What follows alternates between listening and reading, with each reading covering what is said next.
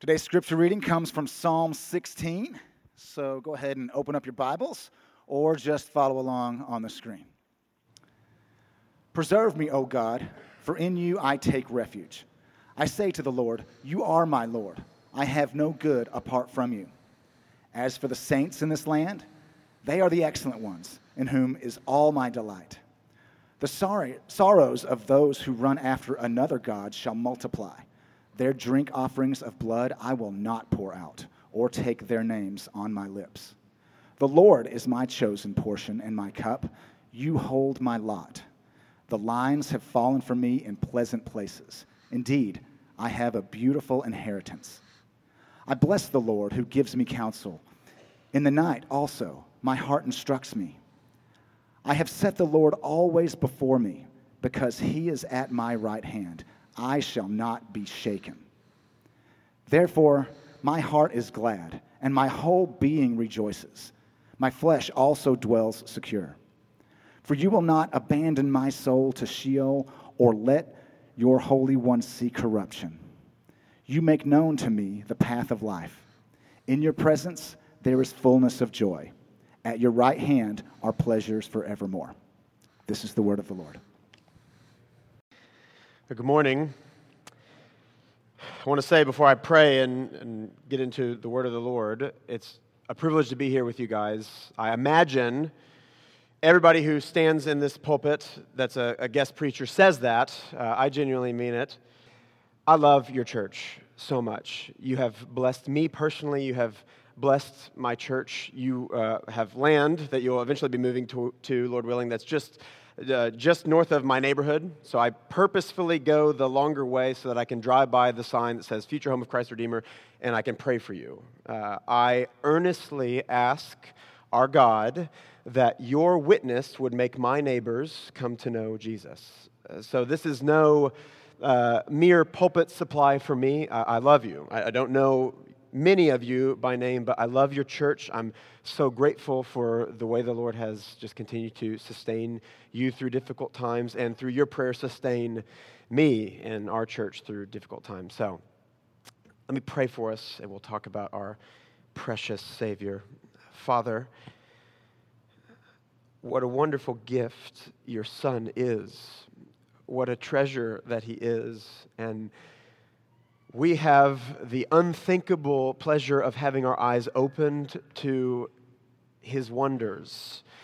But we also live in the difficult now and not yet where we've seen him with the eyes of faith. We can gaze at his wonderful face through the eyes of faith, but we also live in this broken world that is constantly pulling at our attention towards lesser things that do not deserve our attention, things that we were not made to adore.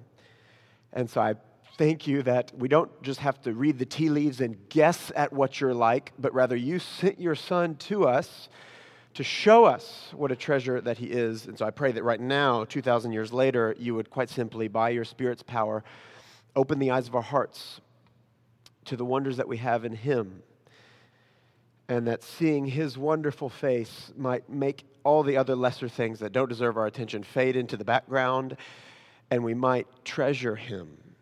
We might see his infinite, surpassing worth, and we might, as a result, sell everything in order to gain him and be found in him, I pray, in Jesus' name. Amen.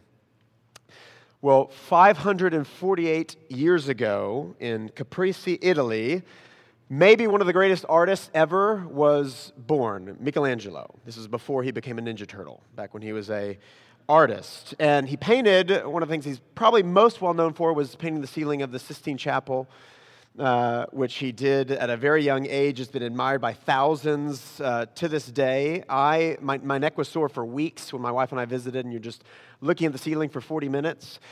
My hand was also sore because an angry Italian grandma scolded me for talking in the sacred chapel. But the ceiling of the Sistine Chapel is not actually what Michelangelo is known for. It's not what he considered to be his best work. In fact, he called it a waste of his time. What he considered to be his crowning achievement, what he considered to be his best work, is what actually many consider to be the best work of art ever made by human hands, and that is the statue of David.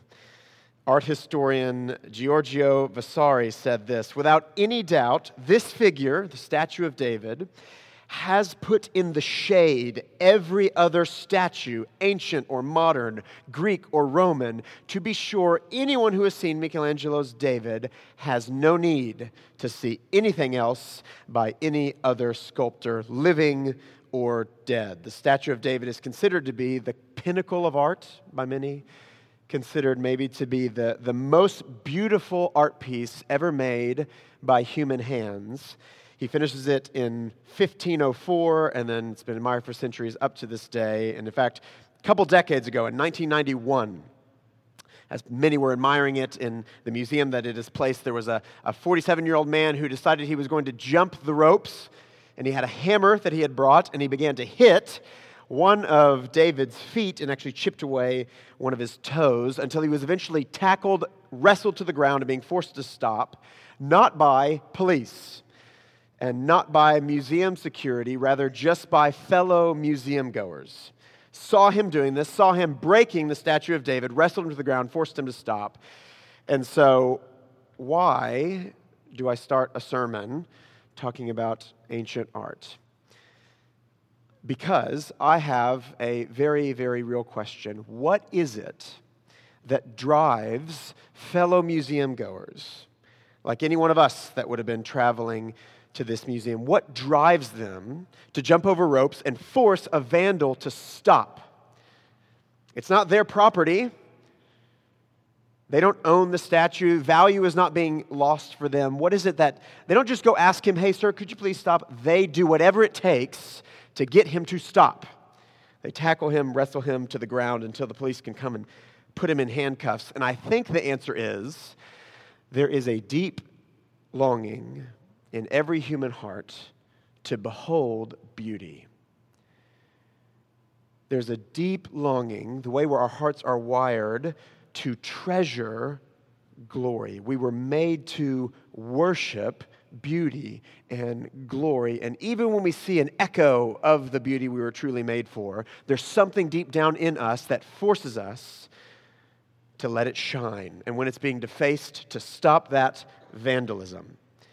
And we're going to see today, not just the statue of David, some echo of beauty. We are going to see the beauty we were made for with a capital B. We're going to see the treasure we were made to prize with a capital T. The treasure himself, Jesus, is going to unfold it for us as he teaches in these parables in Matthew, where he's unfolding what the kingdom of heaven is like. So we'll see the beauty we were made for, a beauty that makes the statue of David look like a kindergartner's clay project.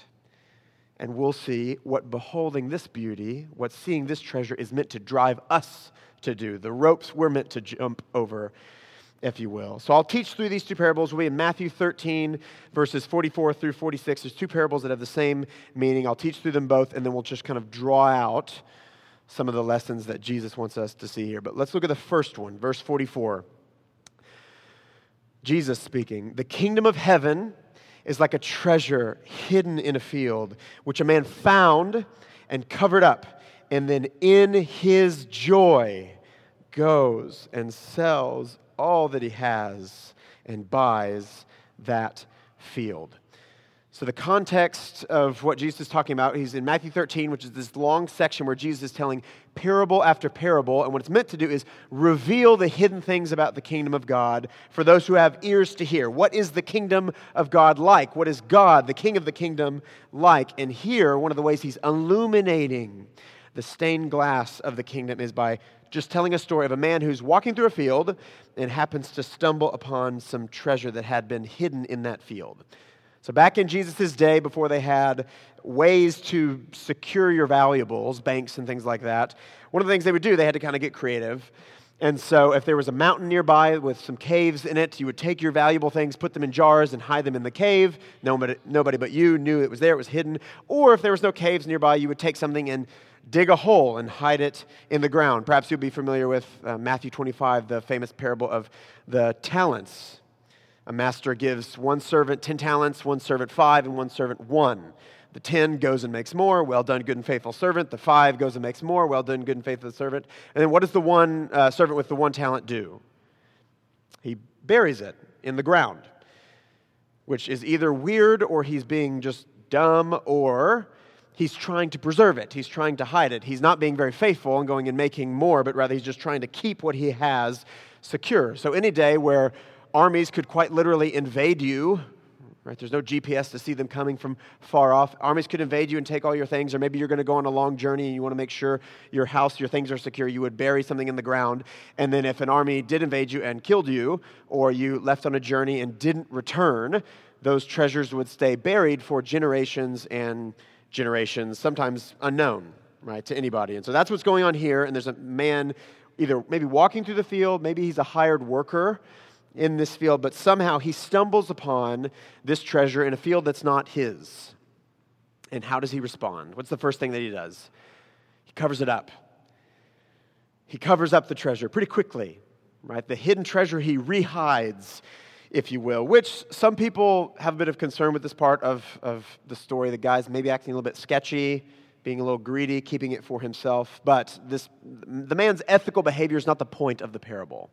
I had a professor who said, one of the most important lessons in learning how to interpret parables is to know when to stop interpreting. Right? Parables typically have one point. Not every little thing is meant to display something else. Like in the parable of the talents, Matthew 25, the master who gives out the 10, the 5, the 1 is described as hard and severe. He's kind of sketchy. And so is that meant to show us that God is hard, severe, sketchy? No, because that's not the point of the parable. The point of the parable is be a faithful steward with what you have. And so similarly here, the man's ethical behavior isn't the point of the parable. The point is do whatever it takes to gain the treasure of the kingdom. Do whatever it takes to gain the treasure of the kingdom. And that's exactly what this man does. He finds it, he rehides it, and then he goes and sells everything that he has so that he might buy the field. He doesn't sell most of what he has. He doesn't just sell his safety net. He doesn't just sell his inheritance. He sells everything that he has. He drains his bank account. He puts his house on the market. He puts his car on Craigslist. He puts his clothes on Facebook Marketplace. Right? He liquidates absolutely everything in order that he might buy that field, which is unbelievably foolish. It's a very unwise thing to do unless the worth of the treasure so outweighs everything you're losing. Unless the value of the treasure so eclipses everything that you're selling. And that's apparently what this man sees. He sells all that he has. He buys the field. And you may be wondering, why doesn't he just take the treasure? I think what's going on here is he could take the treasure, right? Nobody knows that it's there. He could take it, but he doesn't own the field. Maybe the person who does own the field hears about it and thinks that's rightfully my treasure, and so he sues them or whatever he would do to get the treasure. But this man wants to make absolutely sure that this treasure is mine and it can never be taken away from me. So he's going to sell everything and he's going to buy the field so that the field is his and the treasure is rightfully his. That's what he does, but notice, that's not all. There's one very, very, very important thing left. What is the fuel for this man's actions? What is it that's driving this man to sell all that he has and buy the field? It's joy in the treasure. In his joy, he sold all that he had and bought the field. Notice, selling everything that he owns is not a sad occasion. It's not even a bittersweet occasion. It is an occasion for great joy.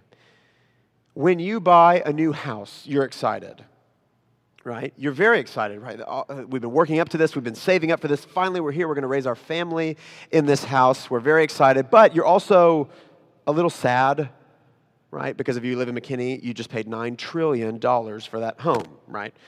And so you're happy, but you're also like, we don't have any money anymore. So you're gut punch happy, right? That's not what's happening to this man.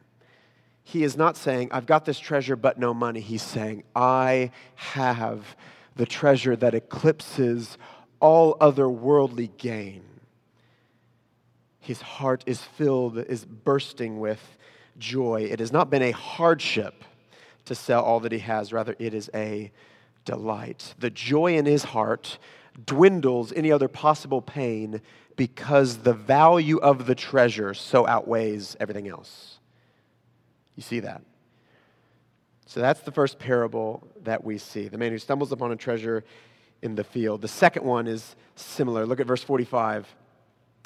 Jesus speaking. Again, the kingdom of heaven is like a merchant searching for fine pearls, who, on finding one pearl of great value, went and sold all that he had and bought it. So Jesus, again, trying to show us what is the kingdom of heaven like, now tells a story of this merchant on an intense search for fine pearls. So merchants in Jesus' day are men who would travel long distances looking for treasure so that they could sell that treasure and make a living, right? Maybe make a really good living. If they find something that's rare, they go and they sell it. Right? They're going to make a lot off of it. So this merchant in particular is hunting down vigorously fine pearls, plural. Notice. He's looking for pearls, which in that day were a great way to display your wealth. We live in the day where you can kind of make really good-looking fake pearls. They didn't have that technology back in that day. It was a great way of displaying wealth. Pearls would go in crowns. Pearls would go on the gates of kings. Right? What do we call the gates of heaven? The pearly gates, right, where we meet St. Peter, if you've got a Catholic background, right? So a great display of value. That's what this man is hunting for, so that he can sell those pearls and make a lot of money for himself, make a fortune for himself. And on this hunt for pearls, plural, he finds one. He finds one pearl that is described as having great value. He finds, if you will, a priceless pearl. He finds, as Richard Sibbes, the great Puritan, says, a peerless pearl. One pearl whose beauty, whose value eclipses all others. And how does he respond when he finds this pearl? Does he throw it in his bag and say, okay, one down, 1,000 to go, and I'm just going to keep on searching? Does he say, ooh, I want to find others like this, maybe I can gain a great fortune for myself? No, he says, I'm done searching. And instead of selling the pearl for a fortune, he sells his fortune for the pearl. He not only says, I'm done looking for any other pearls, this one is greater than all the other pearls in the world put together. He then, like the man in the field, goes and sells all that he has to get this one pearl. He doesn't say, ooh, now I can be rich. He says, now I will sell all my riches to get this one pearl, because this pearl outshines all the other riches in the world. So there's the two parables. Two men who both find treasures, both have the same reaction of selling everything, both are overjoyed in having their treasure, and both apparently leave all. Their life totally pivots. Everything was yesterday, and it's the first day of the rest of their life with this treasure. Now, what do these two parables have to teach us? What do these two parables teach us? What does Jesus want our eyes focused on as he teaches these parables? I think four things I want to look at. I want to look at longing, finding, selling, and rejoicing. Longing, finding, selling, and rejoicing. Let's look at the first, longing. So both of these men that we see have this deep longing for a treasure to treasure. Something to set all their affections on. Notice the merchant is searching for it. The man in the field isn't necessarily searching, he's just kind of walking. But the second he finds the treasure, his heart explodes. All of a sudden, he says, this is the thing I was made for. This is the thing I was looking for. He wasn't necessarily searching for it, but when he finds it, it awakens in his heart a satisfaction of a longing he didn't even know was there. And that, both of those men represent something that's true of every single person in this room, and is true of every human being that's ever existed. We have deep within our souls a longing for beauty and glory, a longing to be satisfied in treasure. You were made to worship. You were made, your heart is wired to have an object of your greatest affections. You can't do anything about it. You can't escape it. Somebody hits the statue of David, you will jump the rope line to stop it. You do have right now an object of your greatest affections because that's how you were created. Why is it that when you see a beautiful piece of art, or you'll hear a beautiful poem, or you'll look at a mountain range, maybe the Alps, or you'll look at a field of meadows, or you'll read a novel that you'll just weep and maybe not know why? You just have this sense of being overwhelmed. You almost get this sense of longing for more. There's something out there that I can't really describe that I just feel this stirring for. Almost like there's this awakening of, there's a satisfaction out there that I have not found here yet. There's this longing that we all have. And some of you may be thinking, well, I'm not very artsy, so paintings don't really do it for me. Okay, well, I guarantee you, you've cried at like the Super Bowl or, the Allies storming the beaches of Normandy. There's something you find beautiful. There's something that makes your mouth drop and that makes you speechless, make you want to stop talking and want to make everybody else around you stop talking just so you can bask. This deep longing in our hearts. And C.S. Lewis actually says that's actually something that's woven throughout all creation. We have woven throughout creation what he called stabs of joy. These things in the beautiful creation of God that are meant to awaken us to this reality that we were made for another world. We were made to be satisfied by something that we have not found yet here, whether it's the Super Bowl or the mountain range or a Rembrandt painting or whatever. And he says, if you trust the things that stab you, if you look at the Alps and think the Alps is what I was made for, and you worship the Alps, or your kids as you see them and you just weep, I was made for my kids, or I was made to, be in love with sports, the Super Bowl, whatever. All of a sudden, that thing that was meant to point beyond itself to something else turns into an idol that will break your heart and will leave you empty. Lewis says this, they, the mountain range, the Super Bowl, whatever, are not the thing itself, right? They're pointing to something else. They are only the scent of a flower we have not found, the echo of a tune we have not heard, the news from a country we have never visited. And if you trust it, it will break your heart. And here's the great tragedy of humanity post-Genesis 3. That's all we do. All we do is look for our ultimate meaning and our ultimate satisfaction in things here. And they only leave us empty.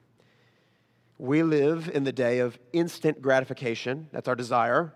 Right? If something is loading on our phones for 7 seconds, we want to update our plan. Right? Because that is outrageous. I want it instantly.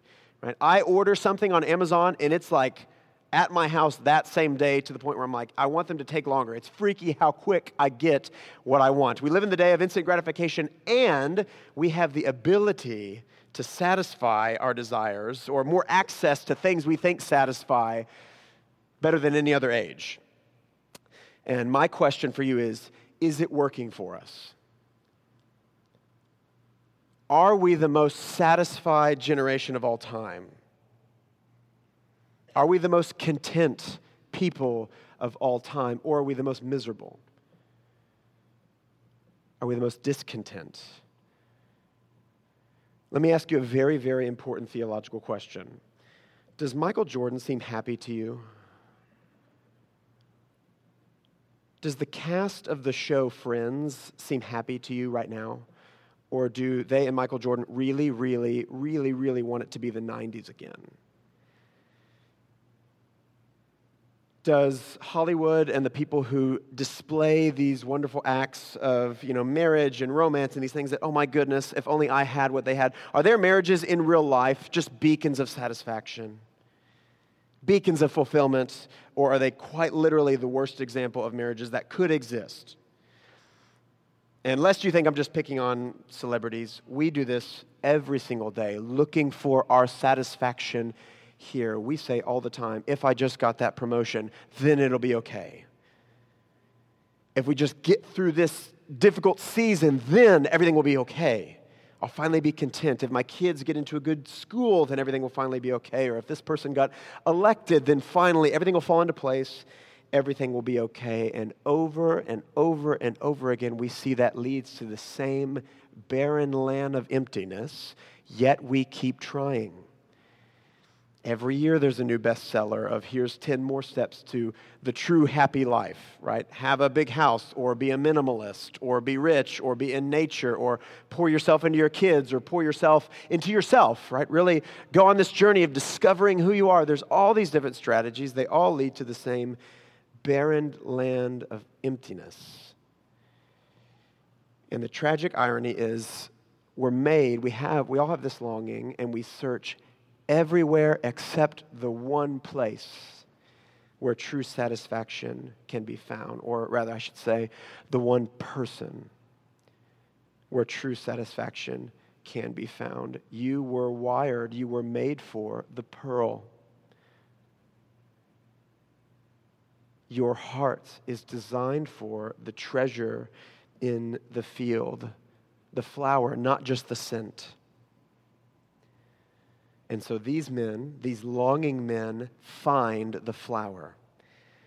They find the tune. They find the land, right? They find the kingdom, or more importantly, they find the king of the kingdom. You were designed to set your affections on Jesus. Your heart is wired to find the satisfaction for every longing in Him alone. You are made to have Him as your greatest treasure. And when you actually do find Him, notice the reaction of the men in this field. When you find the treasure, when you find the one who sculpted the Alps, when you find the one who carved out the Grand Canyon, when you find the land, the one where all the beauty comes from, then you can say, like these men, here's the one I was made for. All of a sudden, I find a meaning that isn't just a quick thing that seems to fade away the second I wrap my fingers around it, but it's a foundation beneath my feet. I found a rock that will not move. I found a fortress that I can flee to no matter the difficult season. Everything in my life has all of a sudden clicked because I haven't just found a reflection of beauty, I've found beauty Himself. The only treasure that won't actually leave you empty. The only one that doesn't lead to the barren land. The one who leads to the streams of living water. Augustine, a famous church father, we know a lot about his life. He's kind of like the first church history figure to write on his own life, like an autobiographical account called the Confessions. Very famous book, maybe the most famous book in church history, Augustine's Confessions. But he details his life. It's like a prayerful autobiography. He's just talking to God the whole time, detailing his life. And his life could be summarized very accurately as just a search for satisfaction. He's looking everywhere. He tries different religions. He's just trying to find satisfaction, and then he eventually finds God. And in his autobiographical account, he says this, praying to God, "What does ambition seek except honor and glory? But only you, Lord, have a glory forever that can never be lost. What is the power of the mighty desire except to be feared? But none has power that can never be seized or stolen but you. What do the lonely and the anxious long for except a love they cannot lose? But who can give a love that does not fade or die but you? What does weariness seek except rest? But what sure rest is there apart from you?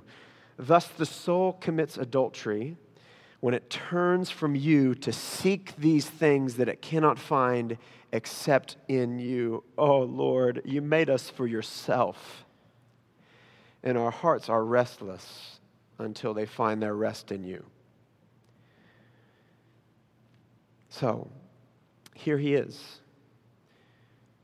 Here's the treasure. Notice Jesus hasn't thrown these men a map and say, here, search for the treasure. Or he hasn't thrown them a metal detector and say, this might help in your search for the treasure. He says, here is the treasure. I'm here. So the question we need to ask ourselves as we're standing in front of the treasure in the field, are we holding the pearl of great value is, will you leave the field? Will you toss the pearl back into the ocean and keep on searching, assuming that doesn't satisfy? Or will you sell everything to gain this treasure? And both of these men give us the example of selling everything. When they find the treasure, notice, they now have one mission in life.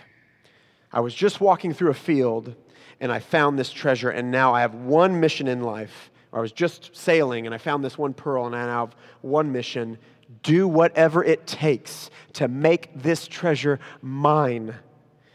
Do whatever it takes to make this mine and make sure this can never be taken away from me, even if that means selling everything I have. Notice, Jesus will not go on the top shelf with your other prizes. He will not be one of many treasures. He will be your supreme treasure, or you will cast him aside. He will be the chief object of your affections, or nothing at all. You will have all of him, or you will have none of him. And these men choose all of him. And key to understanding this, key to understanding these men's actions and what Jesus is calling us to, is this idea of worth. The idea of value. The man in the field has everything he possesses, or this treasure. The merchant has everything he possesses and all the pearls that he could possibly find, or this one pearl. And they're asked, what is worth more? Which one is more valuable? And both of them say, infinitely more, the treasure, to the point where it's not even comparable. The king is infinitely worth, his worth infinitely outweighs everything else that could ever be gained. Everything I have and everything else that I could have, he infinitely outweighs it. They make a worth-based decision, which we do every single day. We constantly make great sacrifices for things that we believe are worth it. Right? You will sacrifice your time and your money and your physical health sometimes for your kids, right? Why? Because they're worth it. You'll move away to a great job, right? You'll sacrifice a community and close relationships. Why? Because that new job is worth it. We see the world like this. We do this all the time. And these men here are saying, this king, the kingdom of God that I've just found, is infinitely worth it. The value of this pearl eclipses everything else put together.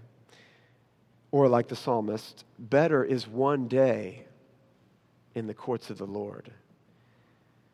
Better is one day standing in your doorway than 1,000 elsewhere. One smile of God infinitely outweighs all the smiles of the world. That's their decision. He is infinitely worth it. What about Paul? Do we see an example of this elsewhere? The Apostle Paul, whose life before he meets Jesus, you could say is one of accumulating, he's gaining everything that there is to be gained. Right? He's a Hebrew of the Hebrews. His reputation is high. He's well thought of. He's got the PhD of PhDs. He's highly sought after for his wisdom. Right? He's the top of the top. He's gained, you could say, everything that there is to be gained for him in this world. And then he meets Jesus. And what does he say in Philippians 3 as he compares everything that he has gained before he met Jesus to Jesus? Philippians 3:4. But whatever gain I had, I count it as loss for the sake of Christ. Indeed, I count everything as loss. Why, Paul? Because of the surpassing worth of knowing Christ Jesus my Lord. For his sake I have suffered the loss of all things, and I count them as rubbish. Why, Paul? In order that I might gain my treasure, in order that I might gain Christ and be found in him.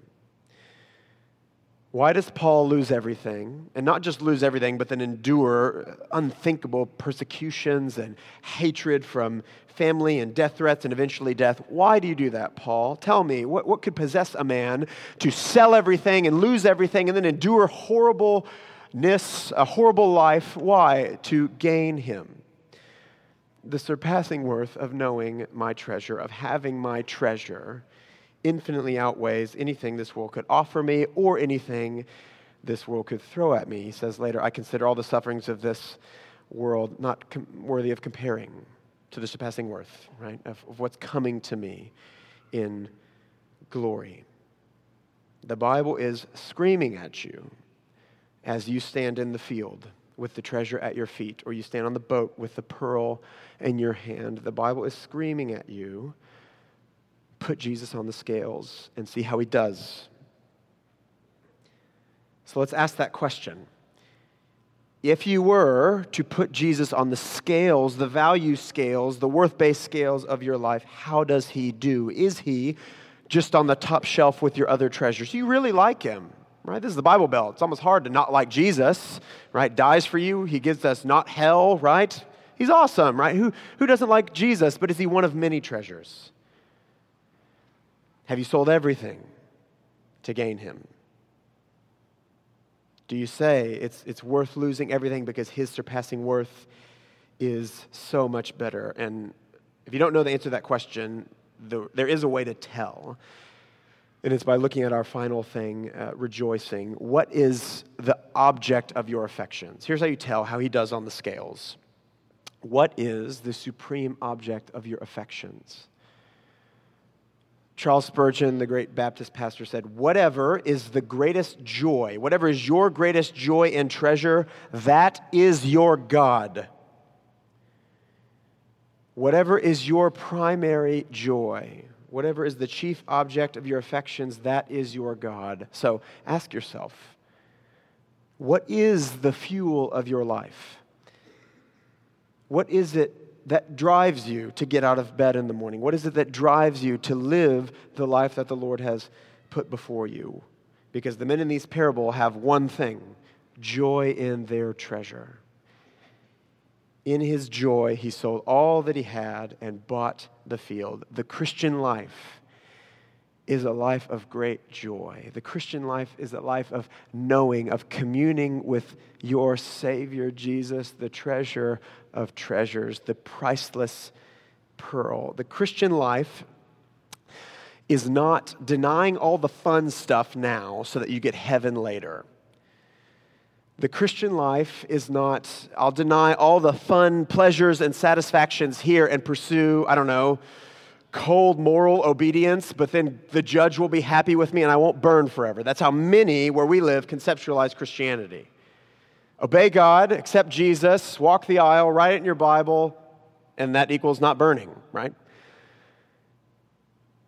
The Christian life of the Scriptures is not one of denying pleasure, rather it's the greatest pursuit of pleasure, the greatest pursuit of satisfaction, the greatest pursuit of treasure in God. In your presence, we read, isn't a little bit of joy, is fullness of joy. At your right hand, my King, are pleasures forevermore. I say to our people often at Parkway, Jesus, in inviting you to treasure him, is not inviting you to eat your vegetables. This will taste really bad, but you'll be stronger, whatever lies we tell our kids. I don't know. I've got 3-year-olds. I just know from when I was raised, you make them eat the green stuff no matter how much they don't like it. That is not what Jesus is doing. He's saying, taste and see that the Lord is good. Come and find life in me. I am the bread of life that will finally satisfy that hunger that you have that has never been satisfied. I am the living water that will finally quench that parched palate that you have. I'm the one that actually satisfies your longings and actually fills your heart with deep, lasting, abiding, not circumstance-depending joy. That's Christianity. You obey out of delight for the one that you've gained, not out of cold duty to avoid an eternal punishment. You see the radical difference between those two. The Scriptures are putting it before you. Come and know the one who satisfies, the one who can give you joy. Psalm 37, delight yourself in the Lord. He will give you the desires of your heart. That doesn't mean like God and he'll give you a bunch of stuff. It means delight yourself in the Lord as your supreme treasure, and he will give you the desires of your heart, which are him. For all eternity, you will be on your knees, looking at his wonderful face and praising him. And you can do that now with the eyes of faith. You can have him as your supreme treasure, him as your ultimate desire. So, how's he do on the scales? Ask yourself, is he my greatest joy? Does gaining him fill my heart with the fuel of joy? Is that what drives me? Is he the object of your affections? Is he your greatest delight? Is he your treasure? And most of us, I imagine, unless you're glorified currently, the answer there is not as much as it should be, if not no. And then we assume the things that are actually robbing us from our joy in him are the big bad things of our day, right? A certain political party or atheism or wokeism, all the big things. We think that's the main enemy to our joy. And it certainly will encroach on your joy. But let me tell you the primary thing that robs you of your daily joy. It's not the big bad things. It's your satisfaction with lesser treasures. Your distraction with lesser treasures, some of which are good, but they do not deserve your life. C.S. Lewis, again, speaking on this subject, says, if we consider the unblushing promises of reward and the staggering nature of the rewards promised in the gospel, it would seem to our Lord he finds our desires not too strong, but too weak. We think Christianity, again, we're filled with passion for all the fun, sin stuff of the world, and I got to push that down. Lewis says, no, you've got that backwards. God doesn't find your desires too strong. He finds your desires too weak. We are half-hearted creatures fooling around with drink and sex and ambition when infinite joy is offered to us.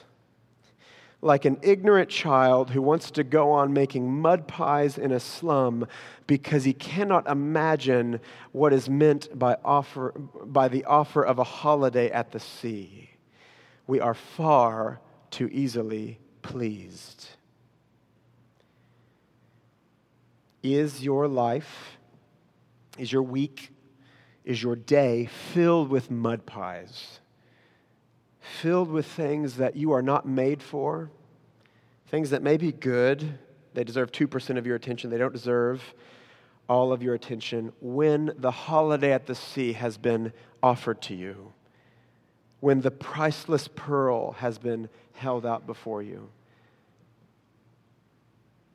Look at me. Sell everything to gain him. The more you gaze at the pearl, the more all the mud pies, you'll actually be seen as mud pies. You'll see that you're not eating a sweet meal, you're eating sand.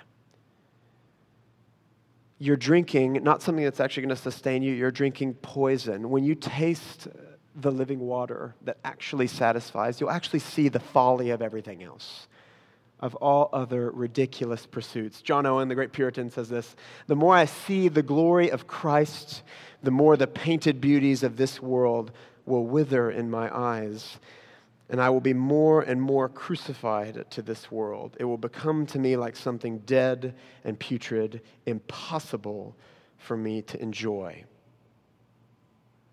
That's the promise of the treasure.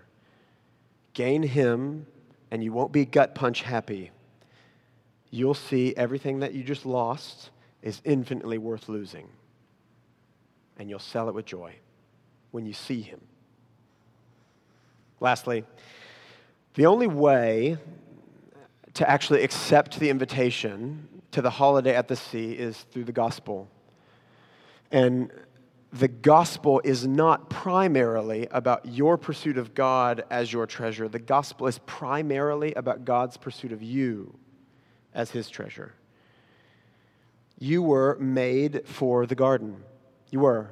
God made man and woman in his image to dwell in the garden paradise with him, but Adam and Eve and us with them treasured the fruit more than walking with God in the cool of the day. And though that bite of fruit instantly, the thing we thought would satisfy, what were the results? It left us naked and ashamed. And we've been eating the fruit ever since. The story of the Bible, really, the story of the Old Testament, is about man seeking satisfaction in false treasures and being left empty. But God, who is rich in mercy, because of the great love with which he loved us, so that we could have the treasure we were made for, sent his Son, who comes and does say, I'm the bread of life. I'm the one who can actually satisfy that hunger that you've always felt. I'm the living water. I'm the one who one drink means you'll never have to come back to this well again, because I'll actually quench your thirst. And he will eventually go to the cross. And on the cross, in his greatest moment of agony, he cries out, my God, why have you forsaken me? And what's happening there? Is he just crying out because the nails hurt really bad? Or is he, in his greatest moment, in a sense, laying down his treasure, the treasure of the Father? Is the Father, in a very real sense, laying down his treasure? There's never been a love like the love between the Father and the Son. Your love for your kids or your spouse multiplied by 1,000,000,000 does not begin to sniff the John 17 love between the Father and the Son. And yet we see on the cross, the Son is forsaken. The treasure is laid down so that you could have him as your treasure. Acts 20:28 calls us, the people of God, that were bought by Jesus' blood. So what's happening on the cross? Jesus Christ, in a very real way, is selling all that he has in order to buy you. And what does Hebrews 12 tell us is the fuel for his actions? Why does he do it? For the joy set before him, he endured the cross. The only reason you can have the King and the kingdom as your treasure is because he made you his treasure. The only reason you can find the kingdom is because the King first found you. The only reason you can sell all for the pearl is because before God said, let there be light, he decided he would set his love on you, choose you to make you his treasure, and he would sell all to gain you. And in his love, he's revealed himself to you. You do have ears to hear. If you've come to know him, here he is revealing himself to you. Here's the treasure of treasures. Searching does not need to continue. Here he is. So, sell everything in your joy. Find him. The only thing that can truly satisfy. Let's pray. Father, we love you. It is truly unthinkable when we do just bask in the realities of the gospel. It seems we're so quick to just view Sunday as a routine thing we do. We come to this place, we meet people that we really enjoy, and we hear a sermon from the Bible. And sometimes that just becomes white noise to us. It becomes routine to us. And all you're trying to do is orient our eyes towards ultimate reality. That our best day here doesn't compare to our worst day with you. That all the so-called joys in this life combined do not begin to sniff the joy that is found when we find your Son. And so I pray for you to do what only you can do. Outside of your intervention, Father, this is nothing but a motivational talk that fades by the parking lot. And so I pray that your Spirit would powerfully move in our hearts, that we might actually begin to see, begin to grasp, might begin to feel the love of God shed abroad in our hearts, that we might, as Paul prays in Ephesians 3, begin to know the heights and the depths and the love of Christ that surpasses all knowledge.